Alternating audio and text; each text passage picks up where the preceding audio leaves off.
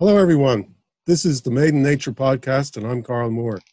This podcast is dedicated to exploring humanity's deep connection to nature, a connection that reaches right down to the universal energy matrix that underlies reality, and where we find our biology is embedded in its very fabric, and the notion that we are separated is all an illusion. This connection is important to understand so as to provide humanity with the high ground in order to make the right decisions as technology becomes a greater force in our lives with the potential to radically change us as human beings. Today, we're going to be talking about a form of homeopathy known as agrohomeopathy. And my guest today is Mark O'Sullivan, a practicing homeopath and naturopath from Donegal, Ireland. He also studied at the Irish School of Homeopathy and has qualifications in computers in the computer science area and IT. He's also been involved in apiary and beehive keeping. And here he is. Welcome, Mark. Thank you, Carl. Thank you. Delighted to be on your show. Thank you very much for taking me up on the offer. I'm very curious to know more about, I suppose the listeners are most curious to know what is agrohomeopathy, because, well, homeopathy is one thing to explain, but now you got the agro as well. So if you'd can give us some background to that, that would be great. Okay, agrohomeopathy, it's a fairly recent field, to the best of my knowledge. There's been a few prominent practitioners in the field who are homeopaths, but just a definition. Basically, agrohomeopathy is using the law of similars and homeopathic remedies to cure plants of their diseases and pests and to enhance the health of the biome in general, using homeopathy and homeopathic remedies. Right. So it's basically homeopathy, but the application is for, let's say, the environment, which is animals, insects, pests, herbicides, all that other stuff. Well, yeah, I mean, there's the whole area of veterinary homeopathy, which is very exciting, and we use the remedies in a similar way that we use on human beings. And then, but the area of plant homeopathy, yeah, you do use that law of similars, where you compare the symptoms of the remedy to the symptoms of the plant, and you kind of anthropomorphize the plant, if you like. You can imagine if the plant has a fever, or if it's thirsty, or feeling itchy or irritated, or something like that, and translate it into an equivalent. That's one methodology, but there are other methodologies within the agrohomeopathy which I learned. And you have a toolkit there, about 5 or 6 different methodologies that you could apply to any one situation.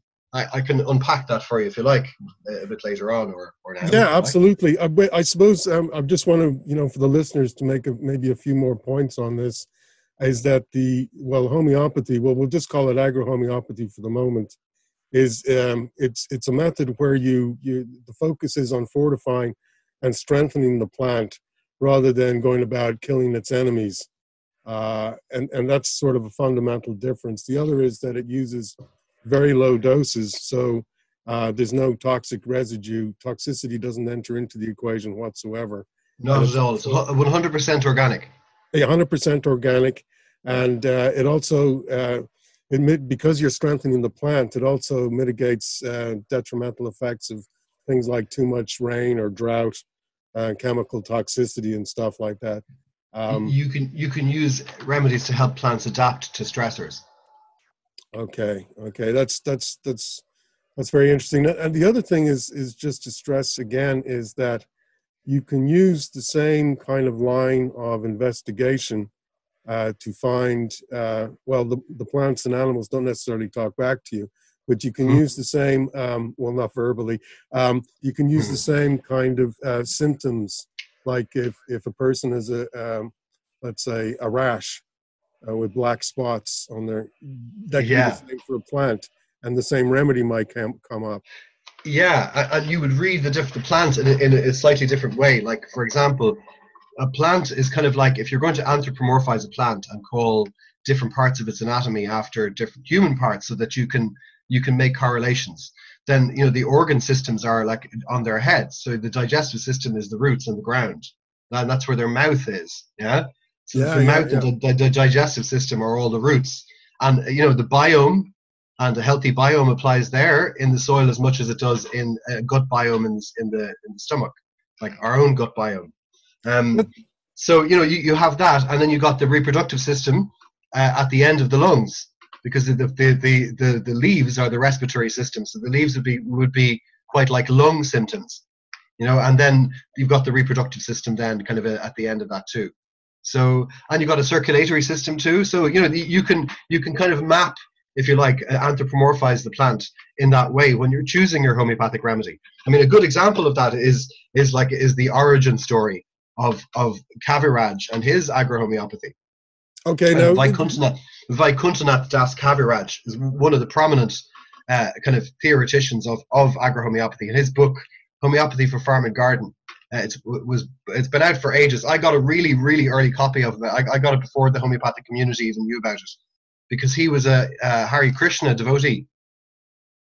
And I heard through the Hare Krishna devotee community, because my flatmate was a Hare Krishna devotee at one point, and he started talking about this guy Kaviraj applying remedies to plants, and I thought, my God, that sounds amazing.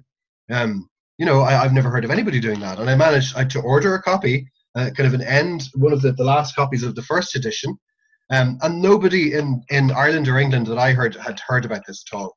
And I remember it literally standing on the open page of the one on slugs, Helix Tosta, the remedy Helix Tosta.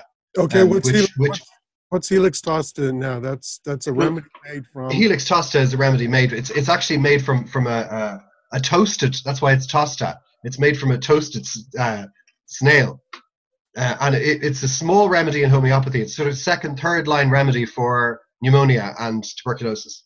And the flag. So if you tried the other remedies and they haven't worked, and you see that the main symptom is like slimy when you cough up, like with tuberculosis, that the phlegm is like snail slime, and that's the indication for using the remedy. But Kavi took this and he turned it into a remedy against slugs, because the snail itself is an Italian snail, and it's a predatory snail as well, so it predates on slugs. So you have a few different aspects of the theory incorporated in that. You've got similars, because it's a similar remedy with the sliminess. You've got predator, because it's a predator, and you've also got the anthroposophic practice of peppers, of combusting something and using the peppers as a vitalistic remedy against the thing that you've set fire to. Oh, okay, so like, Mark, like rat dust or rat ash is used and combusted on the night of the full moon in biodynamics. Now, this is anthroposophy, so there is a certain amount of overlap between agrohomeopathy and biodynamics. Okay, I'm digressing, right? What I wanted to tell you was the origin story, the one about the tree, because it's a good example of anthropomorphization. So, Kaviraj, he was a practicing homeopath. He lived all over the world.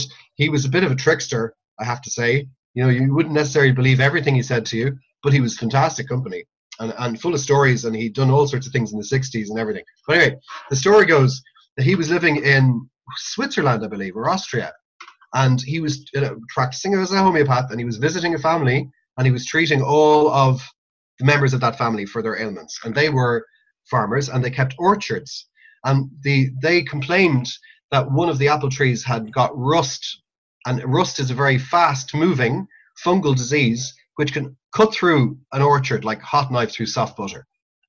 Orchards are also naturally weak because they're mostly grafted plants, so they're kind of a bit like they need to be mollycoddled and protected.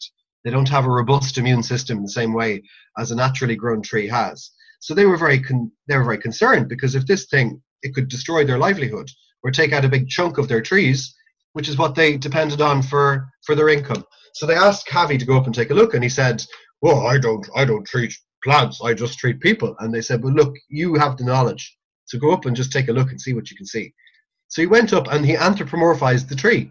So he thought, okay, he asked the tree, there was the tree, and there was a red rust or mold that had spread across the leaves of the tree and onto adjoining trees. There were about 2 or 3 different trees that had been affected. So in other words, it had come on suddenly. Number one, sudden onset. Second, if it was a person, it would be red rash, the sudden appearance of a red rash on the skin. And then he asked more questions, and he found that the leaves were drooping sooner after watering than the other trees. So these trees needed more water. They were thirsty. Yeah. So you could hypothesize again maybe a fever or an elevated temperature. maybe.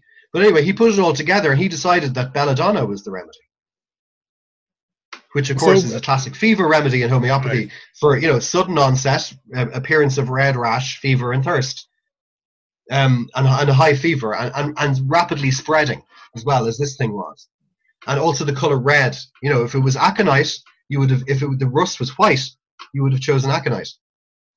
Right, and there are two different remedies. Well, they're very allied remedies. They're using you have to differentiate between them very often if you're treating a fever. So these are remedies for rusts and molds that come on quickly in trees, and mildew as well. I'll come to that. So anyway, they gave the trees the remedy, and the trees made a full recovery. And they reported that the apples even tasted better on the trees, that they had a better flavor. So Cavey was massively encouraged by this, and he went on, and the next thing he discovered was Coccinella. That's the ladybird. The ladybird, yeah, because he was living. So he was using that as a predatory thing for. As a predator, well, no, this is how he claimed he discovered what's known as the predator principle. So you've got five methodologies in Kaviraj's over agrohomeopathy, right? There's Maute as well. There's Christina Maute. She also has an influential book on agro, which I read and used as well. It goes into the similars methodology in a lot more detail. It's very useful in that way. Okay, do you want to spell the name of that author, or do you want to give this later? Maute, Mautee. Okay. I have a book here. Yeah, Homeopathy for Plants. Christiane Maute. I believe she is deceased. I think I may have read that. Maybe I'm wrong. Okay. But and her daughter is collecting her notes for some more. Okay. But her book is it's a very good place to start agrohomeopathy. Because Kaviraj's books are a bit more encyclopedic, complicated. I think they're a little bit more oblique. This is much more accessible, even though you don't have a lot of the important methodologies that you have in Kaviraj's book. So I can give you a link to a handout that I gave in the classes about these 5 methodologies. The belladonna used on the tree is a good example of the similars methodology, and similars methodology is basically applying classical homeopathy to plants in the same way as Christiane Maute does time and time again in her book. You take the indicating symptoms for a remedy, and then you apply it to plants, and then you end up with a treatment for the plant. So in that way, belladonna, what Kaviraj did with belladonna was a similars methodology. Let like cure like. The methodology we all use as classical homeopaths at the core of our treatments. But Kaviraj came up with another 4 different methodologies. The obvious one there would be the nosode. So if you have a diseased plant, that you take a diseased tissue and then you turn that into a remedy yourself, and then you administer that to the plant. So a tautopathic nosode. That would be another obvious methodology. And Christiane Maute, she goes into that quite a lot too. Making nosodes from slugs and making nosodes. Yeah. I just wanted to say that's one of the great things about homeopathy is that you can take a substance, like what you just explained, like a diseased tissue. Yes. And then you can actually create a remedy, which we won't go into right now. But it's a matter of diluting and shaking it in a certain way. And then you actually have a medicine. And so this is one of the reasons why I was quite excited about it. And you give it back to the plant. You can do it with anything. Anything. And it's if you're treating somebody, for example, with classical homeopathy, you often bring in the nosode. So if you're treating whooping cough, you'll give the indicated remedy, whether it's Cocculus cacti or Drosera or whatever, and you will also bring in pertussin, which is the nosode made from the whooping cough. So in the same way, you could give an indicated remedy, and you could also give the nosode to the plant as well of the disease that it has. And is the remedy given to plants different from the way you would give it to humans? I mean, the prescription seems to be the same, the way you're talking or anthropomorphizing it, but isn't it? You have to give it a higher. What is it? Lower dose, more water, or is there a subtle difference, or is it basically the same? Can I go through the methodologies first before answering that question? Oh, okay, sure. Okay, please. Yeah, let's five, because just to finish that, there's five methodologies. So you've got the similars, you've got the nosodes, yeah, which we've discussed there. You know, it's you give the diseased tissue back to the plants. But you also had a few really interesting ones that are not in Maute's book at all. And the star of the show, of course, is the predator methodology. Right. And that is you give the remedy made from the predator to the plant that has the pest that the predator predates upon. And Coccinella was the first example. I was telling you about Cavaraj when he moved from Europe and he moved to Australia, and he was developing, while he was practicing, he was developing his ideas in agrohomeopathy. It was then that he saw the problems with aphids. He said, like, if we can crack slugs, if we can get aphids next. And so he sat out in his garden and he had roses and aphids, and he tried making a tincture of aphids, and he tried different kinds of aphids, and then he tried toasting the aphids, and then he tried doing all different kinds of things with the aphid itself, using the nosote as such, using the isopathic nosote. But it didn't work. And you know, as we know in homeopathy, sometimes the isopathic nosote doesn't work. Yeah, the isopathy is less reliable, really, in general, than similars, in my experience. Similars is the more powerful methodology. So that's Mark, not to say isopathy is useful, but anyway, so he did this, right? No, he tried all these things. Mark, I just want to make a distinction between isopathy and homeopathy. Isopathy is where you use the exact remedy. Use the identical. Isopathy where homeopathy is a similar. Isopathy is in fact what most people think homeopathy is. Most people out there think that homeopathy is isopathy. You take the thing that makes you sick and you turn it into a remedy and you give it back to you. That's not homeopathy. Homeopathy is similars. So the thing that provokes the symptoms you have, it may be completely unrelated to the disease. You know, the good example is the hay fever and onions. Yeah, there's no connection between hay fever and onions, and yet onions are a great hay fever remedy. Yeah, you know, only because they make the eyes water in both instances. Yeah, that's true. Exactly. But you can also give the nosote of pollen as well, and that might take the edge off. But it won't be as good as the similar remedy, in my experience, anyway. Okay, that's interesting. So you got those two methodologies, but the predator one is a completely new one. So Cavi was sitting in his back garden, having tried all these different toasted aphids and roasted aphids, and he was sitting there having a cup of tea, and there he observed the ladybird eating the aphid. So there he was, looking at his roses, watching this idly watching this ladybird gobbling away and eating scores and scores of aphids like a mad aphid eating thing. And then he discovered he had his remedy. He had his remedy. So that's when he discovered the predator principle. And then after that, then you have the whole area of integrated pest control, or organic integrated pest control. It's in a completely understood area of organic farming where all the pests are matched up with different predators, and then you can buy the predators and introduce them to the growing environment to lessen the pest problem. Yeah. So this is integrated pest management, IPM. So it's an entire field that then became completely folded and incorporated straight into agrohomeopathy. So all of those insects can be turned into remedies and used in the same way in potency. So all of the stars of the show, the ladybird, the lacewing, the trichogamma wasp, I think that's the name of it. All of these, you know, star of the show predators, hoverfly, they gobble through aphids, they gobble through all of these pests, and they're very good broad spectrum predator prevention remedies. So in the same way, you've got Arania diadema, the spider, that the papal cross spider, I believe it is, makes a web, eats anything that comes into the web.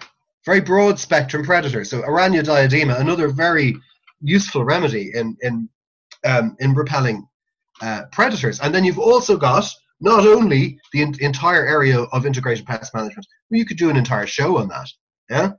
But you've also got the area of microorganisms and microorganisms that are predators or parasites of the pests that you're trying to get rid of. Yeah. So you've got nematodes and you've got bacteria. So in the same way as Monsanto came along and spliced the genetic material of our food with a bacteria called Bacillus thuringiensis. Yeah, and that's BT. When you look at Monsanto's products, you've got BT corn, BT wheat. The BT stands for Bacillus thuringiensis. It's a naturally occurring bacteria found in the soil, which completely screws up the digestive tracts of bugs, ticks, caterpillars, and a whole host of insects, of kind of in their early forms.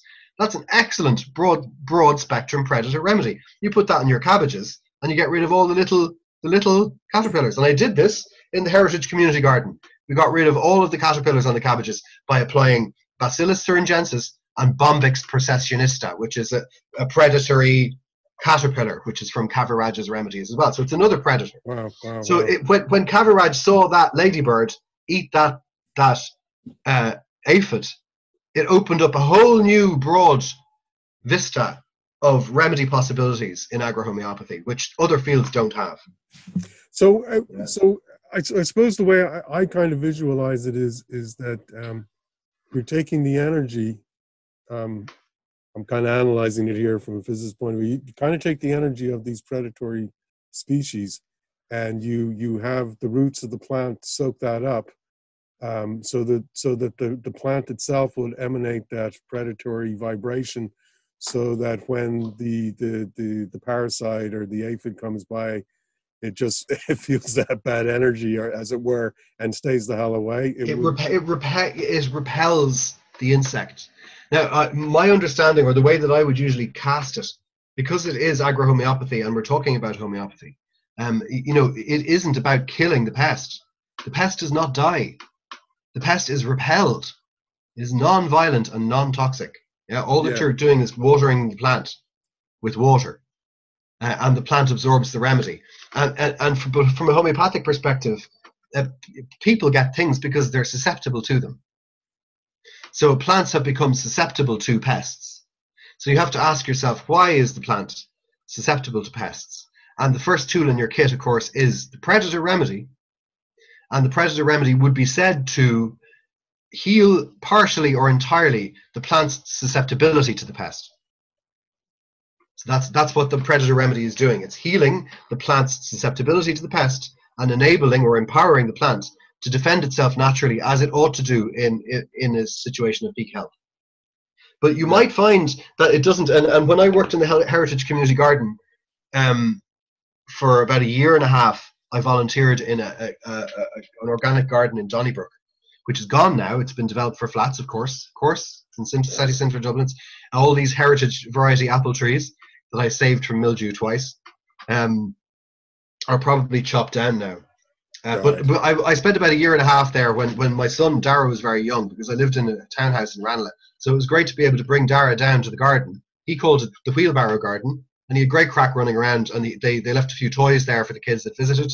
So, it was a fantastic place to bring him. And there I did an entire course in horticulture, how to grow your own food. We planted spuds, we put lazy beds, we got tomatoes, we got all sorts of nightshades, we had all different kinds of flowers. The garden was used as an activity for different support groups for people with mental disabilities as well. So they got to go in and connect with the plants, and it was a very healing place. It was really, really nice. And there, so I volunteered there, and they were also very open to the agrohomeopathy and for me to apply remedies. I remember you talking about that. So I got to apply loads of agrohomeopathy. I got to practice it. So many people have read about it, but here was me actually getting a chance to practice it in real plants in a real setting. And I have a whole list as long as my arm of stuff that I got rid of with various remedies. I mean, the first impressive one. Well, before we get into the Heritage Community Garden, before we get into that, let's talk a little bit. Just finish the whole thing about the methodologies. You want to finish because there's another thing I want to mention is companion plants too. But go ahead. Yes, because that's another, and then minerals. They're the last two. Okay. So you got similars, which we're all familiar with the homeopaths. Nosodes, which we're all familiar with the homeopaths, and its isopathic treatment. Yeah. Then you got the other three that Kaviraj pioneered. First was the predators. So you got the whole area of integrated pest management that can just be immediately imported into agrohomeopathy, a mature, proven field of pest management that can just all be turned into remedies. Then you've got companions, and it's another area of that there's established knowledge, quite a developed knowledge within horticulture, organic horticulture, of which plants are good companions to others, and you can just turn those into remedies and give them to the plants. A big example there is Kaviraj's use of basil for tomatoes. Tomatoes' companion plant is basil. Of course it is. And so you give basil to the tomatoes, and you can get rid of pests and problems. And it basically, it's almost like a sort of constitutional remedy for the plant. It's a similar thing. And there's a whole list of long. I suppose the star of the show there really would be calendula, the marigold, used extensively by organic gardeners to attract beneficial pests, to repel predatory nematodes that eat your plants from the roots up. And it's a remedy for all of those things. So it's kind of like the universal companion, calendula. It's a very kind thing to give to your garden. A very healing thing. Right. Calendula is the marigold. So I suppose the question would be is, rather than give the remedy, if you planted marigolds in the vicinity, that would obviously have an help. It would also help, but of course we know as homeopaths that the potentized substance is actually more vital and more potent than the material substance. And there's no better example than that than the last methodology that we haven't discussed yet, which is minerals and mineral deficiencies.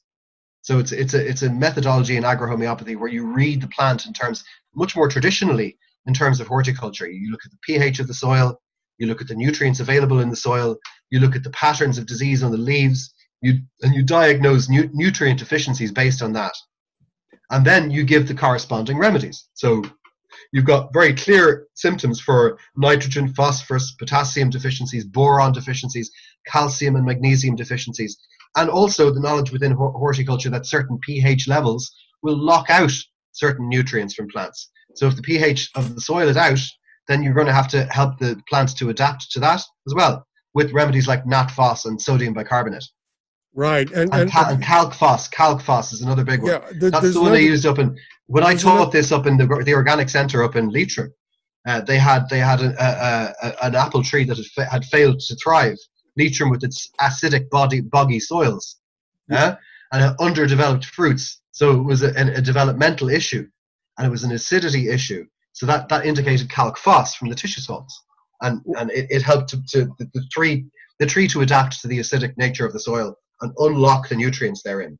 So what I'm seeing here is that there's a way, if the soil is, let's say, pH imbalanced or something, you could go out and you could sprinkle tons of fertilizer on your acreage, or else what you can do is you can use the remedy in a water form and then spray the ground with the water. It's much more economical and as effective.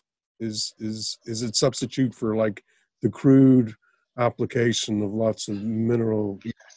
I believe there's quite a few high quality studies done in agrohomeopathy, because it's very easy to do experiments on plants. Very easy. I mean, you could try it yourself, even with the skeleton key to agrohomeopathy. So if your listeners would remember nothing else about what I've said today, they should remember that silica, the remedy silica, and particularly in the tissue salt form, would be fine. Silica is like a universal panacea for plants, because the skeletal system of plants is made of silicon, not carbon. So if you give the plants silica, and silica, of course, in homeopathy is used for puny, lacking in vitality, not digesting nutrients, lack of structural strength, easy to get infections, particularly fungal infections. This is a profile of a weak plant with fungal infections. So I think silica is one of the main sort of panaceas for plants.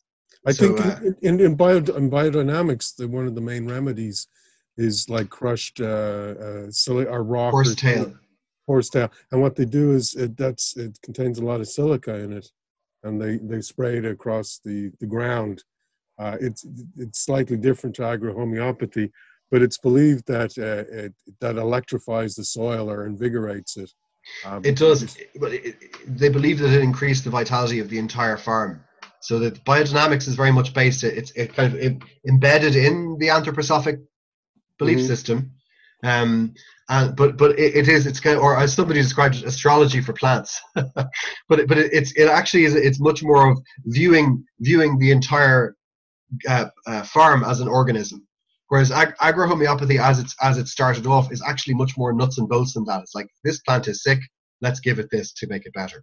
Right, you know? Gotcha. Or here is a pest, let us give this remedy to get rid of the pest. Whereas biodynamics is more like, here we create a vortex of vitality using the energy of these plants to bless our land, kind of vibe, under the full moon and swirling it around for an hour in one direction to create a vortex, and an hour in the next to create another.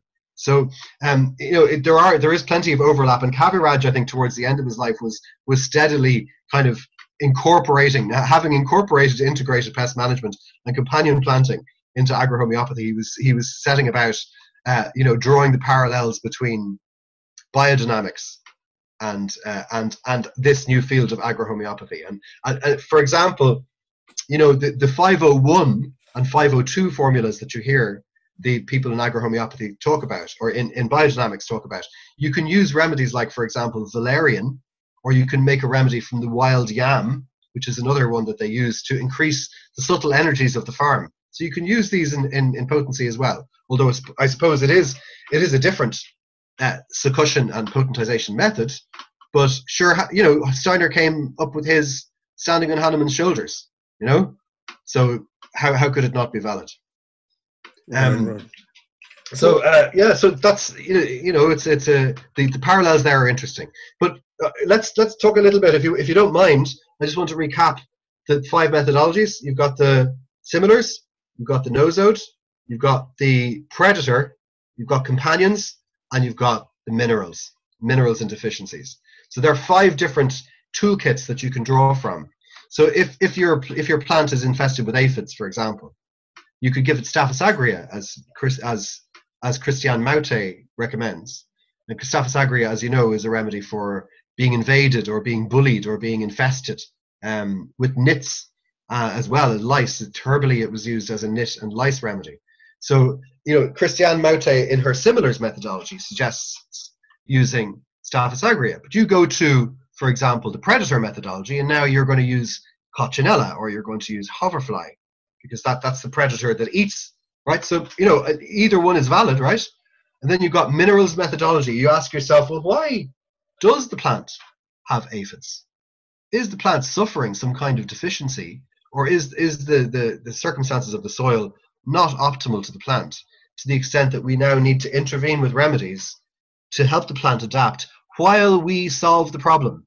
While we can't, it's a bit, to do otherwise is a bit like the alcoholic who takes Nux vomica to recover from his benders, but he's still an alcoholic. He's doing nothing to address his alcoholism. So in the same way, you can give plants to remedies to adapt to their surroundings, but really what you should be doing as a gardener is making the surroundings optimal so that remedies are not necessary. Yeah, in the same way as if you're treating with somebody with homeopathic remedies. I mean, if their diet is crap, then there's a limit to what you can do. Yeah, it puts a limit or a maintaining cause on the treatment. So you need to sort that out in a case. So in the same way with the plants and the trees, if there's a persistent problem or recurring problems, then you need to sort that out. Somehow there's a deeper deficiency or a deeper, more holistic cause that needs to be addressed. And this is more the approach of another agrohomeopathic theoretician by the name of Radko, and I believe it's Chavetsky, you pronounce his surname. I'm actually not quite sure how you pronounce his surname, but he is to be found on the wonderful hpathy.com, www.hpathy.com, as the plant doctor. Originally, Kaviraj was there, and he has articles up there still before he passed away.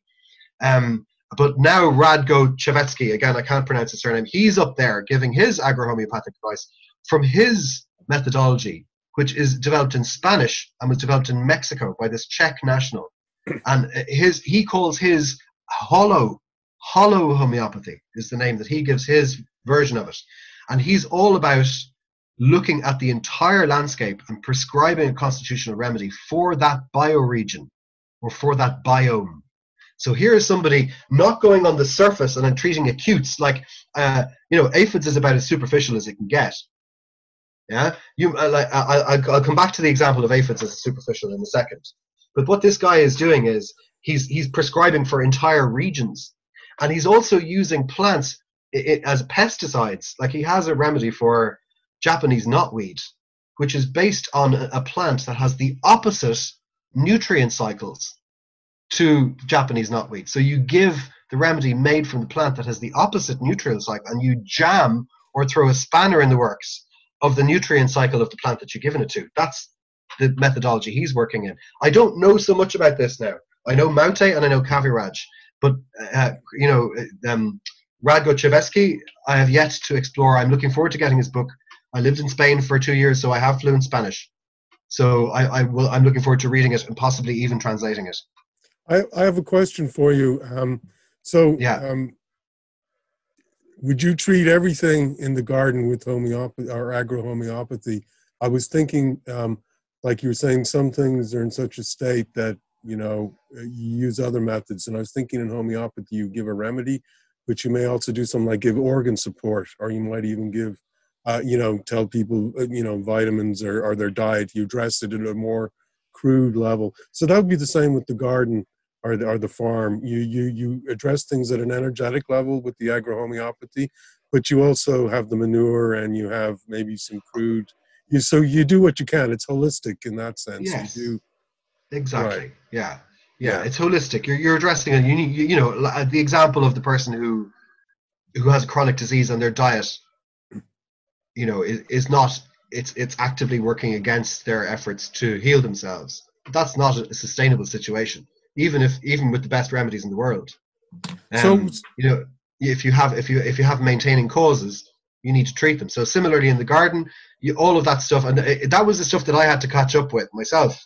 As a gardener, as a horticulturalist. Like I have my first season since I moved to Donegal. I had my first season this year. So, and my plants are monsters. My spuds are monsters. My courgettes are practically climbing out of the planters. All of the herbs that I planted, so I've had no problems with pests, except on the thyme. I've had this strange orange bug, but it doesn't seem to be eating the thyme. They just seem to be using it as a place to make love. For some reason, they must like the smell. These strange orange bugs. I go out and there's a sort of an orgy going on every morning. So I haven't got rid of that because it's kind of entertaining. But the caterpillars on the early cabbages I didn't want. So I used Bacillus thuringiensis and Bombyx processionista, and they didn't come back. You went predatory. Thriving. But it's interesting you should talk about a baseline of health, because I came up this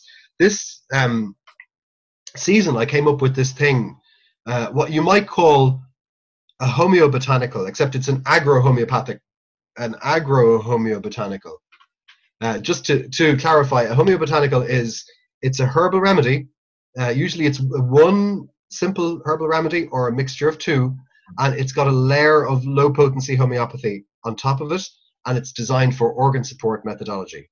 So you might give somebody like milk thistle tincture, and in a 6x or 9x potency, you add to the tincture things like chelidonium and colosynthesis and and all of the various liver support remedies in potency, and the person takes it together as a herbal tincture with this layer of low potency homeopathy on top of it. Yeah. Okay. So it's not constitutional. It's not constitutional treatment. It's more like naturopathic treatment. Tissue salt treatment, building health. Yeah. So this is what I did this year. And so what I did this year was I made a potion that is made from effective microorganisms. You may have heard of Bokashi compost or Bokashi. It's probiotics. It's a synthesis of beneficial anaerobic probiotics called effective microorganisms. And they're used in all sorts of, they're used in slurry pits and compost, they're used in soil, they're used to improve the nutrient digestion and also reduce odors. So it's used in composting to pickle compost and improve the nutrient quality of compost. And it's used a lot in Japan. Yeah. But what's the name of it again? EMs, effective microorganisms. That's what they're called. And they're they're cultured in blackstrap molasses. Oh. So you get a bottle of EM, and then you make a bottle of EMA by basically brewing it in a solution of blackstrap molasses. And it's great stuff for the plants, right? Most of the compost that you buy, the commercial compost, has been sterilized. It's been put in ovens and it's been sterilized. It's dead. Yeah. So you need to populate that with probiotics, and effective microorganisms do a really good job. And there's a few symbiotic yeasts and fungus and bacteria in there that work with the plant's roots in the same way as our own gut biome digests our food for us. Yeah. And also there's the mycorrhizal inoculant, which I used in the honey fungus case, which we haven't Okay, discussed okay, yet. okay. Yeah. Hang on. Um, You need to. but You're using just big let me words finish this there. bit. Let me Mark, finish this thing about yeah, this, but right? can you So I put explain? that in, and you were asking about a gradual setting a baseline of health for the garden. This is what I did. I did the probiotics, and on top of that, I put in tissue salts. I put in silica, calcarb, which is rocket fuel, and I put in natphos for acidic soils, and I put in a kali salt as well. I put in kali carb in a low potency, and that kind of establishes a baseline of health for the plants. You just put that in the watering can. It's in low potency. You can just dose again and again and forget about it. And I put calendula in there too, because calendula is the universal companion. Okay, great. I was going to ask you what the rhizomorphic, because a lot of people may not know what To which rhizomorphic. You were talking about the fungus, the honey. You were going to start talking about the honey. Oh, the honey fungus. Yes. But you used the okay. word. Oh, yeah. The mycorrhizal inoculant. Okay. So. Yeah. Right. So we've covered. Well, we've Mark. covered. What have we covered? We've covered an introduction. What agrohomeopathy is. Who are the prominent theoreticians? Can I just say this is that we have about 10 minutes. So 10 minutes.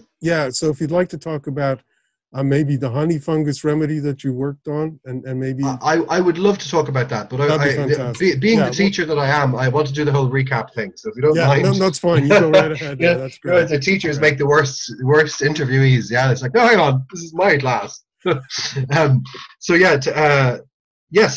what we've done so far. Introduction to agrohomeopathy, what it is. Who are the prominent theoreticians? What are the books that you need to buy in order to find out? Yeah. Then we've done the 5 methodologies: the similars, nosodes, minerals and deficiencies, companions, and predators. Yeah.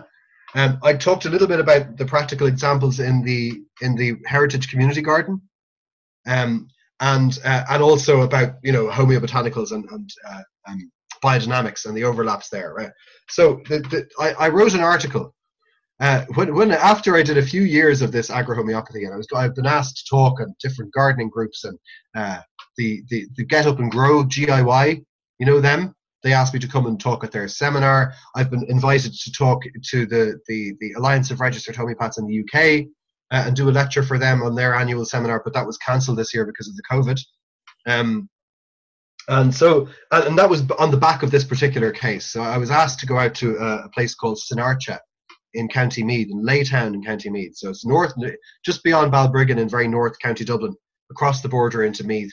Sinarcha was known as the National Ecology Centre, and some of the very early Greenies, people who were active in the Green Party around the generation of, John Gormley and Trevor Sargent and people like that.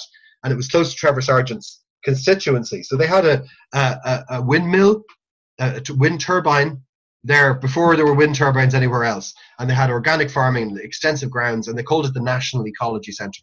Now, I don't really think it took off as a huge commercial success, but they did run several courses on things like horticulture, and I think the main income comes from their heritage garden of apple and cherries and fruit trees. It's been there for about 200 years. It's a very old estate. The estate itself is built on a Neolithic site. There are Neolithic remains on that site.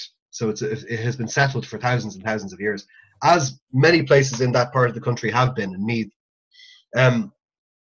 So they had this National Ecology Centre, and they invited me up to talk about agrohomeopathy, to give a class in agrohomeopathy, because I was doing it around the place and they'd heard about it. So I went and I gave the class, and during the course of the class I was out, and you'll see this in the article. The article is I'm sure we can put a link somewhere. Carl, yeah, well, when I get to the article, and the article that I wrote originally for the Irish, the Homeopathic Times, the Irish Society Journal, and then after they had it, I sent it to the ARH in the UK, and they published it as well. So so we went out, and she gave me this challenge. Basically, there was a kind of a dead twig in a pot planted in a shady courtyard, and it was supposed to have been an oak sapling, but it was obviously starved of light a long time ago. And the first thing that we did is the practical walk around the gardens, big gardens, acres and acres, lots of plants, lots of beds to do practicals on. But she asked me about this plant, and I just thought, what is she asking? This is dead. It's a twig. If you just leaned over now and bent it would snap like a brittle twig it is.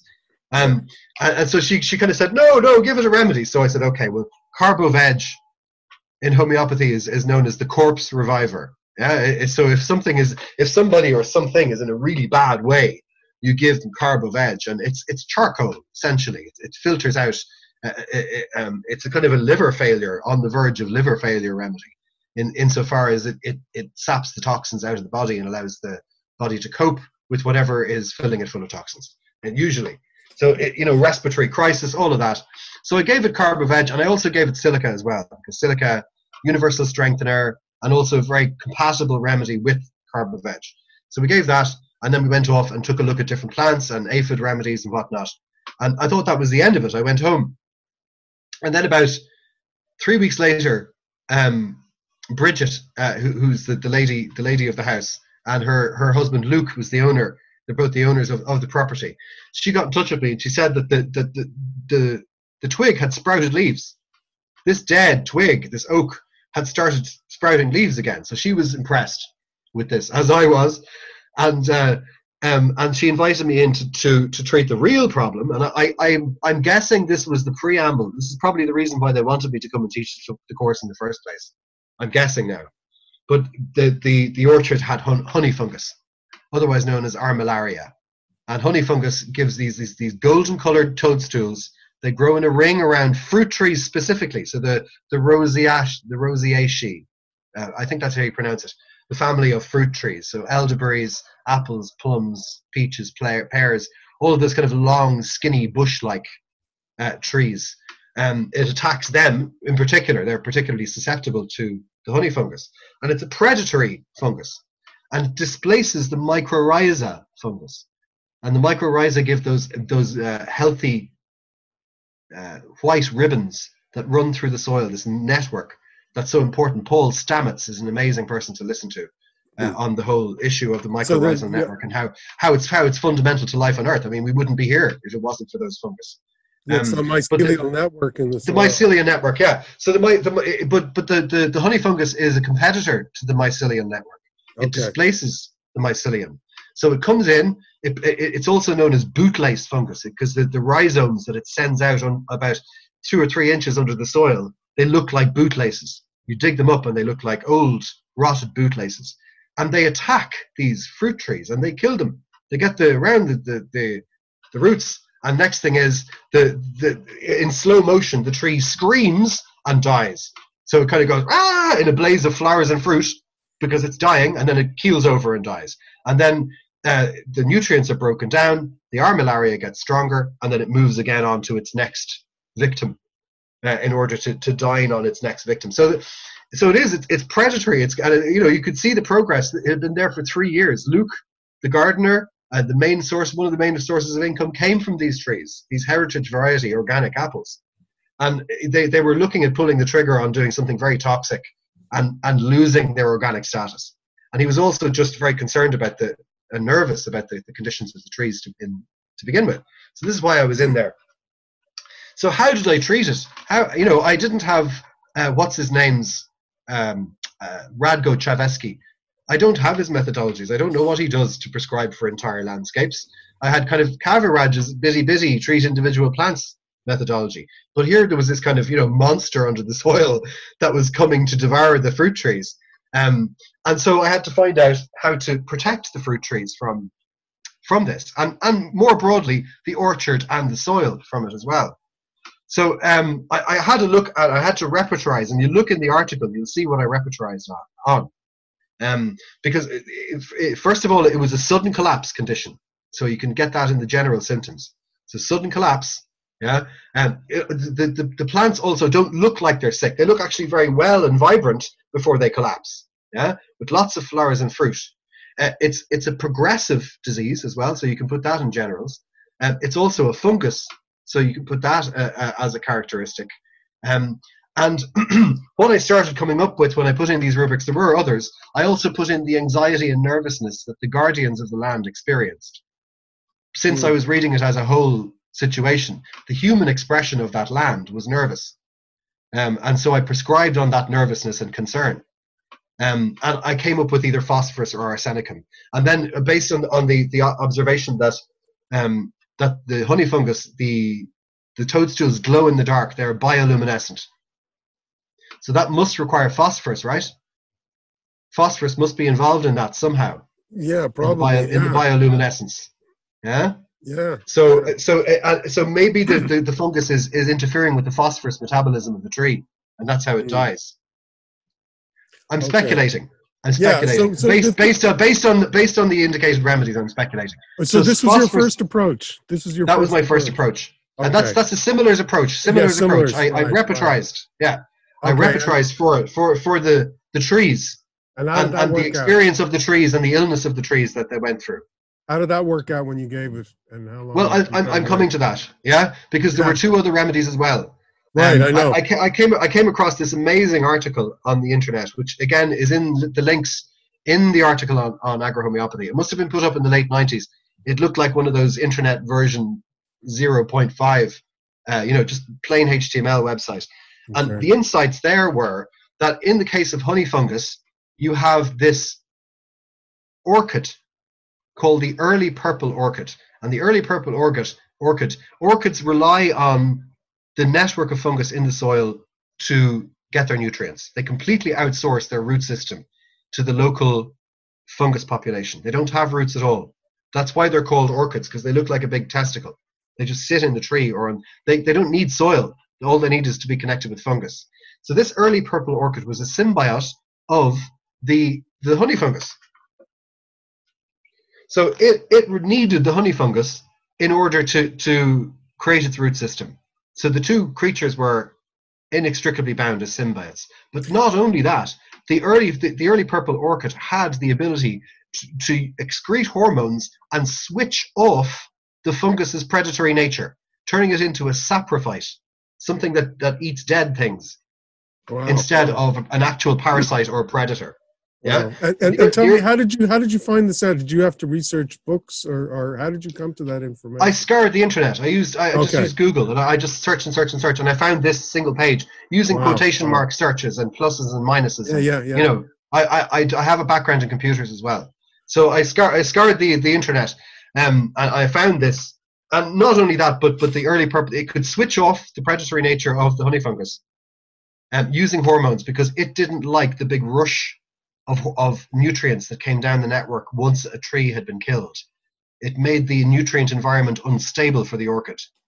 So it So it didn't tried to like it. control it with its It enzymes. switched it off. It used hormones to switch off the predatory nature of the fungus. Wow. So of course I had to use that, of course. And it turns out that it's one of the bay leaf flower essences. Bay leaf flower essences, like the batch flowers or the bush flowers. The Bailey has one as well. And one of his was the early purple orchid, because it's a native of Ireland and England. So I included that in the treatment as well. And then the last thing I used was a predator remedy. So since the honey fungus displaces the mycorrhizal, and mycorrhizal are the optimal honey fungus in the soil, I used mycorrhizal inoculant. I actually had mycorrhizal inoculant, and I turned it into a remedy, and we used that. So there were the three remedies that we used. We sprayed them all over the land. We potentized the water barrels, and we used watering cans around a central big sort of 100-liter barrel, and we just watered the entire property. That's what we did. And then we gave silica to the trees that were threatened. So we gave the remedy, and we also additionally gave silica to there was one particular cherry tree that was almost half dead, and that was almost like our canary in the coal mine, that tree. So if that tree died, then it would be an indication that the treatment didn't work. But if it survived, it would be an indication that one of the indications that it did. So we did that. We sprayed it around, and obviously you're talking about a very long, slow condition here. So 3 years later, it came back a little bit in areas that we hadn't treated, and so they applied a second treatment. I wasn't around for that, but they applied a second treatment, and then the following year it hadn't come back at all, and since then it hasn't come back at all. I've been in touch with Bridget, and I think it's 5 or 6 years now. Now that's supposed to be impossible. That's impossible. Yeah, but what I find we're told it's incurable. What I find fantastic is it's not just this one thing. We tend to think in terms of a magic bullet, something that'll take care of our problems. But here it's actually going in and understanding the relationship between the fungus and its the orchid and all this kind of stuff, and you can go in there and actually block certain processes. You're hitting it at a three-way stage, the predatory stage, the fungal stage, and the law of similars. You know, and to get this, but it's not instantaneous. It took, you know, 3 or 4 years. I mean, there's probably little signs, but it's only now that you can probably say, you're out of the woods, to excuse the pun. But it's a slow process, but it takes understanding as well to be able to see these phenomenal kind of response. It does. It does. It is analogous to being a homeopath for human beings. You know, like we homeopaths, we don't go in there with the kind of biomedical prescribing model. Yeah. So we look at signs and symptoms of the vital force, and that's what you take it all in. So you know, in its simplest form, you don't actually need to know anything about, really, not very much about anatomy and physiology and pathology and disease. Yeah. Now, of course, it's useful knowing about that, of course, and we all do, and it's you know, and in order to interact with the allopathic system, you need to understand that too and have some training in it. Yeah, but in its purest form, you don't need that knowledge to practice homeopathy. No, you just need to read clear symptoms. Yeah, it's symptoms, and that's the beauty. That's what makes it universal. You can apply it to animals, to the garden, to people, on the same symptomology. Of course, having more information can help you, but it's not, it can work without it. So kind of analogous to that is you do learn much more about pathology, disease, and anatomy and physiology and other medical disciplines as you practice as a homeopath. So in the same way, if you practice as an agro-homeopath, you inevitably start finding out about soil biome and predators and seasons and companions and pH and all of these important things that horticulturalists are, you know, consider to be part of their everyday work. You know, and I'm lucky to have Catherine Colwell, an ally in the Organic Centre down in the Organic College down in Drumcolliher in Leitrim. She's a biodynamics practitioner and a teacher at the Organic Centre. So I'm very lucky to have her as a, you know, a buddy and a mentor, because she can give me information about biodynamics. And she was the first person that I phoned up to discuss the honey fungus case, because it was a bit of a head scratcher. You know, I mean, I had to go away and think about it for a while. Yeah, that's a fantastic story, Mark. Geez, you know, over an hour has gone by. This is fantastic information you're giving. So I'm going to have to wrap up now, but I want to have you come back on again. Well, there's so much to talk about, Carl. Yeah, we've only just started. Exactly. But what I would do is just direct your listeners. How do I get the remedies? You know, a lot of the homeopathic remedies are standard. And Christiane Maute's book is very good at that. You can get your Helios kit and Christiane Maute's book, and you can do a lot of work just with that. And that would be a good place to start. Kaviraj's book, Homeopathy for Farm and Garden, is essential reading also, but I'd suggest that second. And I'm going to provide some links to some handouts and additional information about how to prepare the remedies for your garden and how to apply the remedies on your garden. Okay, so those will be in the links that I send you, the handouts. Yeah, well, what I need to do is set up a website, and I'll put that stuff up there. But in the meantime, is there a way people can contact you directly? Would that be your email? Or do you can contact Mark O'Sullivan is my name. My practice is based in Letterkenny in County Donegal, but most of my practice is actually online. I have clients all over the country in Ireland, north and south. I have clients in London. I have clients in Austria, would you believe? So I'm available really sort of internationally on Zoom, and that's most of my practice is that. And I have some local clients, but I'd say about 2/3 of my practice is online these days. Fantastic. So and you can contact me www.homeopath.ie. You can go to facebook.com/Donegal Homeopathy. Or is it Homeopathy Donegal? I think Homeopathy Donegal I have down here. Is it Homeopathy Donegal? And then on Twitter I'm at Homeopath. Okay. So there's a variety of ways of getting in touch with me. Fantastic. And Mark, I'm really delighted to have you come on and explain some agro-homeopathy to me and the listeners. I know that years ago I kind of dabbled in a wee bit of it, and I had some success with using bombyx. Caterpillars on an apple tree, and it was meant to go away in 3 days. It took 7 days, and I never came back year after year and never saw a caterpillar. But I've only had a small amount of experience. But it's really great to have someone like you on here to talk to us and tell us all these amazing things. And I hope to have you back again. So I'm just going to wrap this up. So if you just bear with me, Mark. Thank you very much for coming on. I acknowledge you for your great work, and we need more of this in the country. You know, we need to hear more of this kind of stuff. It's good for the planet. It's good for us. So thank you, man. You're welcome. Thank you. So just to sign off, this is Carl Moore. You've been listening to the Made in Nature podcast, which can be found on many podcast platforms such as Anchor, Spotify, Apple, iTunes. Make sure you subscribe to our newsletter and check out the website, which should be up soon. Thank you very much for listening. Bye. Bye-bye. See ya.